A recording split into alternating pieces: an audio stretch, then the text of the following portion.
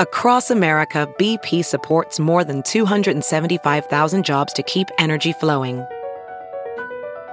Jobs like updating turbines at one of our Indiana wind farms and producing more oil and gas with fewer operational emissions in the Gulf of Mexico. It's and, not or. See what doing both means for energy nationwide at bp.com/investing in America. The astronomer who calmed China's UFO craze. When sightings of celestial phenomena surged in China in the 1980s, researcher Liu Yan's letters helped keep people's feet on the ground. By Shanghai Observer, reported by Chen Shuyi, published in sixth tone, read to you by Cliff Larson. It was 1982, and Liu Yan, an astronomer at the Purple Mountain Observatory in Nanjing, was at his desk responding to a letter about a mysterious light that had briefly appeared in the night sky over China. To his right was a stack of almost 200 letters, all about the same incident. According to witnesses, on June 18th, a bright star had suddenly appeared at about 10 p.m., just above the north horizon, and then exploded, creating a dazzling white cluster that formed into a vast halo. Gradually, the light faded, and by 10:50 p.m., it had completely disappeared. Hundreds of thousands of people reported seeing the phenomenon, from Heilongjiang province in northeast to Jiangsu province along the eastern coast, and speculation was rife as to what had occurred. Was it the Northern Lights? A precursor to an earthquake? Aliens? Based on his analysis of the eyewitness accounts, Liu had arrived at a more straightforward conclusion. The strange celestial phenomenon was likely caused by a man-made spacecraft, he wrote. As the craft flew at an altitude of more than 1,000 kilometers, it revolved and simultaneously emitted solid and gas particles, creating a luminous mist of light with a bright star at the center. When the craft stopped emitting particles, the revolving vapor dispersed outward, creating the white halo. He signed the letter, as he always does, Purple Mountain Observatory Correspondence Department, handed it over to be typed and mimeographed, and then went to collect a bunch of envelopes. The 2021 movie Journey to the West, in which a journalist travels to a remote Chinese village to find evidence of aliens, brought back for many people memories of China's UFO craze in the 1980s. Back then, the Purple Mountain Observatory would receive huge stacks of letters every time there was a strange celestial event, and Liu was generally the person tasked with replying. He would read and analyze every reported sighting, and he estimated he wrote at least 2,000 letters in response. Liu turned 80 this year and has been retired for almost 2 decades. But he's just as serious about his astronomy work. In a recent interview in the observatory's conference room, he pulled from his backpack several binders stuffed with letters and other materials on celestial events across the country. He also maintains a keen memory for dates and details when it comes to specific UFO sightings. In the 1980s, as Chinese society was opening up and things were in a state of flux, Liu's letters demonstrated the power of science in breaking through the shackles of ignorance at a time when people were beginning to explore the unknown. Shedding light on UFOs. Born in Haimen, Jiangsu province, Liu moved to Shanghai with his parents when he was 6 years old. He became interested in astronomy during middle school when he borrowed a copy of Young Astronomer magazine from a classmate. After that, every month he would spend his pocket money to buy Amateur Astronomer, and he and his classmate would visit People's Square to look at the moon and spot constellations using a rudimentary telescope they made by fitting a lens into a cardboard tube.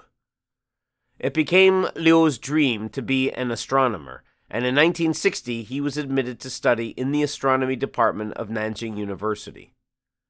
After graduation, he started working at the Purple Mountain Observatory, and the approaching Cultural Revolution saw astronomical research in China grind to a halt. Looking back at this period, Liu says he can't recall taking part in any major scientific projects except the observation of 3 solar eclipses. However, his career reached a pivotal moment in 1981 when he was taken by his colleague Wang Sichao to meet with a group of students from Wuhan University who represented the Chinese UFO Research Association.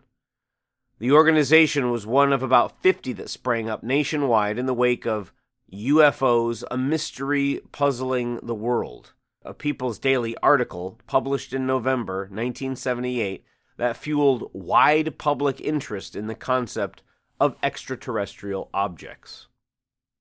It was during this meeting with students that Liu developed an interest in the so-called July 24th incident, his analysis of which began his journey from an expert on solar radio emissions to an all-around authority on unidentified flying objects, a field of study that some of his peers would over the years dismiss as nonsense work.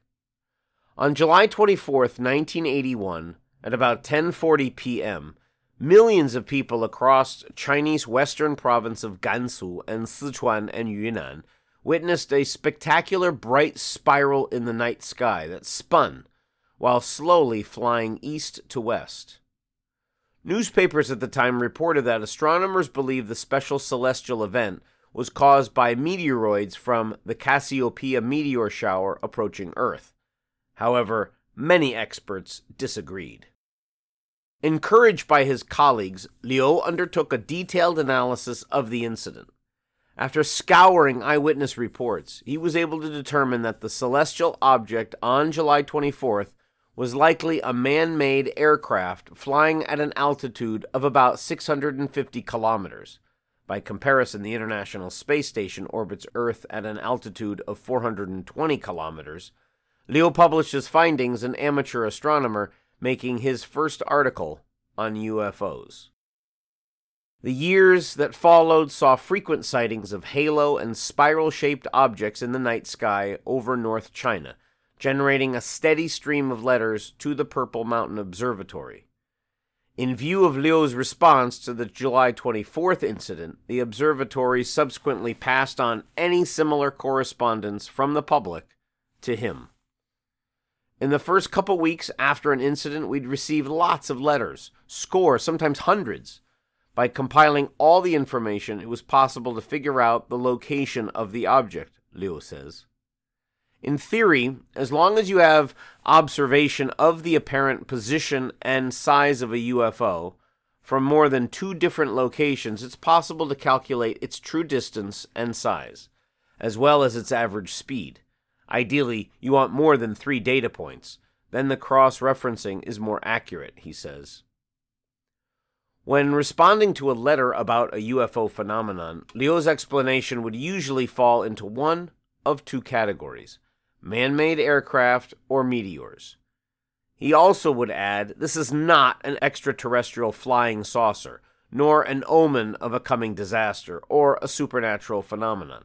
Please do not be alarmed. We shouldn't believe old superstitions or rumors that are spread among the masses. Rather, we should inform them of scientific knowledge. Ignorance versus reason. During the interview at the observatory, Liu paused to point out a Song Dynasty stone tablet engraved with a star chart. He joked that Nanjing taxi drivers are better than him at talking about stars, as they will tell stories and sometimes add lively details. This is the North Star, he said, pointing while mimicking the tone of a local cabbie. If you rub this star, you'll get promoted and be rich. On the stone tablet, the spot with the North Star had been rubbed so many times that a small indentation had formed and the surface was becoming shiny. It's a stark example of how superstition can distract from science, Liu says. He encountered many things in the 1980s and 90s that had a significant impact on society, but by today's standards would be considered unthinkable. One famous example was in 1994 when the media in China and overseas reported a flying saucer had landed on Phoenix Mountain at a forest farm in Wuchang, Heilongjiang province. Meng Zhaoguo, one of the farm workers, even claimed he had been abducted by aliens. Liu's first reaction was that the reports were far-fetched, and when his university classmate, Bian Yulin, a popular science writer, asked if he could write an article on the incident, Liu immediately agreed. He gathered all the reports he could find and pored over them for 2 months. His conclusion, which was serialized across 3 issues of Science and Technology Daily in January 1995, laid out the biological flaws in the various accounts. At the end of his findings, he wrote, "I am of the belief that if the bizarre incident on Phoenix Mountain was not intentionally exaggerated or fabricated, then it can only have been a hallucination or a delusion." It was by no means an isolated case. In 1988, Liu received a lengthy letter from a young man in Zhangye, Gansu province, who claimed that he had seen a flying saucer at about midnight on April 10, 1985. He said the object had fired a beam of white light at him, causing him to lose consciousness.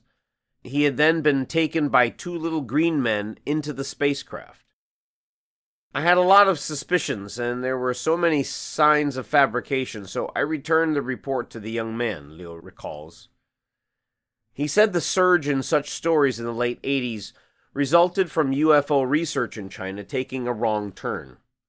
In 1988, for example, the China UFO Research Association accepted an invitation to become part of the All-China Qigong Science Research Association, an umbrella organization for the research and practice of Qigong, an ancient healing practice that some say promotes pseudoscience. After that, some of its meetings to discuss UFOs included performances from Qigong practitioners and people who claimed to have psychic powers. Some said that they had the ability to speak cosmic languages, would do cosmic dances, and even said they could summon flying saucers with their minds. Liu says with a laugh, after the 1990s, he said, he became more cautious about attending UFO-related meetings. "I've always believed that it requires modern scientific inquiry and results to study the mystery of UFOs, generally trying to discuss and explain them using natural or artificial phenomena in accordance with the laws of physics," Liu says. "If there's not enough observable data, or there are other doubts, it can be put to one side for later analysis. When new reports appear or when multiple cases can be combined to identify common patterns or causes." In search of truth. Since peaking in the 1980s and 90s, UFO research in China has largely gone quiet. "No one has written to us to report a sighting in years," says Zhang Yang, director of the Science Education Department at the Purple Mountain Observatory. Even on social media and internet forums, there are fewer reports about major UFO incidents. The most recent incident to attract attention occurred in August 20th, 2011. At about 9 p.m., flight crews on airplanes passing over Shanghai reported seeing strange clusters of light in the sky. The captain of one flight described the lights as hundreds of times larger than the moon. Witnesses on the ground in Beijing, Shanxi province, and the Inner Mongolia Autonomous Region also observed the same phenomenon. Shortly after, Liu participated in UFO research seminars in Shanghai and Beijing. Based on his analysis of photos and eyewitness reports, he suggested that the unidentified lights may have come from around 200 kilometers west of the city at Bayanar in Inner Mongolia. He wrote in his report, "This UFO is very similar to the light phenomenon on the night of June 18, 1982, and it can be classified in the same category, caused by a man-made spacecraft." Years of case studies have increased Liu's confidence in his experience. I've done the math many times, he says, adding that UFOs occurring at about 100 kilometers in the shape of a spiral, arc, horn, or spring tend to simply be caused by high-altitude man-made aircraft, such as residual traces, formed by leftover fuel release by jettisoned rockets. From this perspective, the decline in UFO reports can be explained by the increase in open data and information available to the public. Zhang remembers one night in the 90s when he was waiting for a bus at the foot of Purple Mountain and spotted an object even brighter than Venus moving rapidly across the sky. At first, he was taken aback, but he quickly realized that it was a man-made satellite.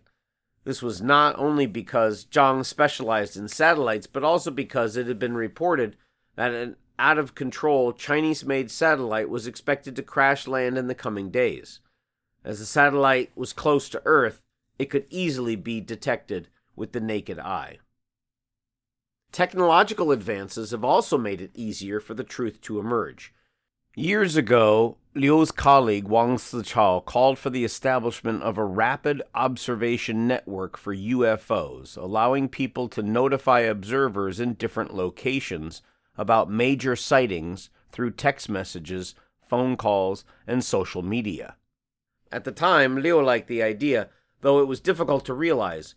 Now the cost of 24-hour wide-field cameras covering the entire sky is much lower, and widespread smartphone ownership means that UFOs are easier to photograph. After analysis, most are found to be airplanes, balloons, kites, meteors, or rockets, and the mystery disappears in a flash. Growing scientific literacy among the public also has brought more clarity. Zhang recalls that his parents started to grow a certain kind of mushroom in the 80s because of a rumor that it was a cure-all. But today, even middle school students are able to ask him and other scientists complex, cutting-edge questions about a dark matter and gravitational waves. So should we still believe in aliens? A few years ago, Liu translated Stephen Webb's book, If the Universe is Teeming with Aliens, Where is Everybody? The basic premise of the book is that we have yet to find even the slightest trace of intelligent extraterrestrial life, so in all likelihood humans are alone in the universe. However, Liu has not shared this theory with his 10-year-old grandson, who has an interest in aliens. The search for aliens is an expression of humanity's curiosity. I don't want to discourage him, he says. All living things need to explore and understand their surroundings to survive. This creates curiosity and a desire for knowledge. For humanity, that is what drives progress. You've been listening to The Astronomer Who Calmed China's UFO Craze.